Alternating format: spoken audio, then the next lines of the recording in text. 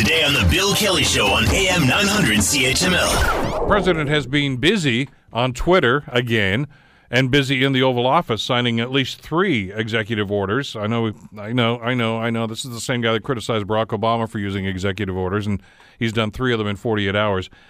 Joining us to talk about this is Laura Babcock, president of Power Grip. Laura, thanks so much for the time. It's good to have you with us today. Thanks, Bill. All right, Flashpoint. Let's play with word association here. All right, alternative facts. The lie of the century. Well, is it? Of course. There's no such thing as alternative facts. And when Kellyanne Conway tried to throw that out there on Meet the Press this Sunday, she laughed at it. She knew it was so ridiculous. And Merriam-Webster Dictionary trolled her on Twitter to explain to her that facts are facts. So, yeah, alternative facts is a lie. But this is the mantra of the Trump campaign now / Trump administration. I suppose, if you keep doing it and you get away with it, you eventually think that, well, I don't know if they're believing it or they just think, well, people are gullible enough that they're going to believe whatever we say.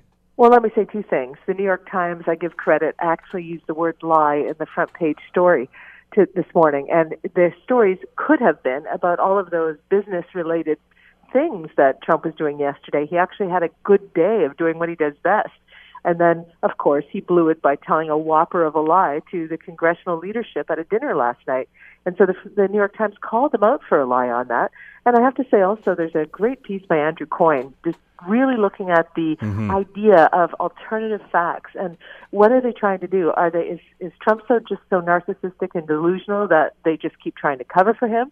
Or, in fact, are they trying to make us all question our reality? Because if we question our reality, then we have a much harder time opposing things that they're doing because nothing seems true. There's no benchmark anymore. There's nothing we can believe in. And that's a very dangerous path that they may be taking us on. So there's either the view that there's some serious delusion going on and lying, or there's a view that there's a very sinister plot to change the way that we think. And so either of those things are not good, Bill. It was not a good weekend. Let me ask you something. In your years as a media analyst on both sides of the border, Laura, how did we get from, the question that's in my mind, from the Watergate days, from Woodward and Bernstein to when the media and the press were lauded as, thank you, you are the vanguards of truth, when with the crooked Nixon administration, you exposed this, you uncovered this massive undertaking and cover-up, of course, that went on. And journalists were heroes then.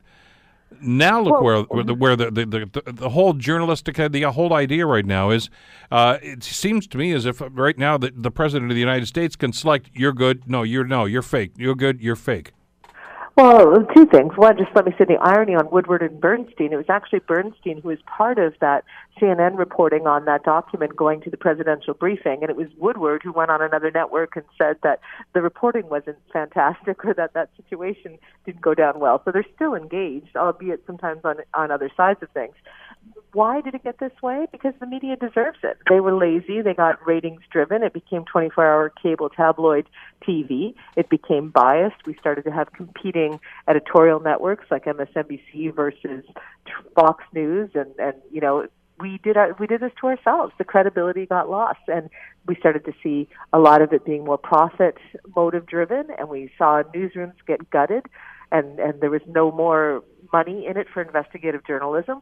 And one good thing that's come out of this, Bill, is that we've seen now that the Washington Post under Jeff Bezos, who I think the world owes a thank you to because he gave them the resources to pursue some of these major stories on Trump the last year, but we've got the Washington Post is hiring a bunch more investigative journalists.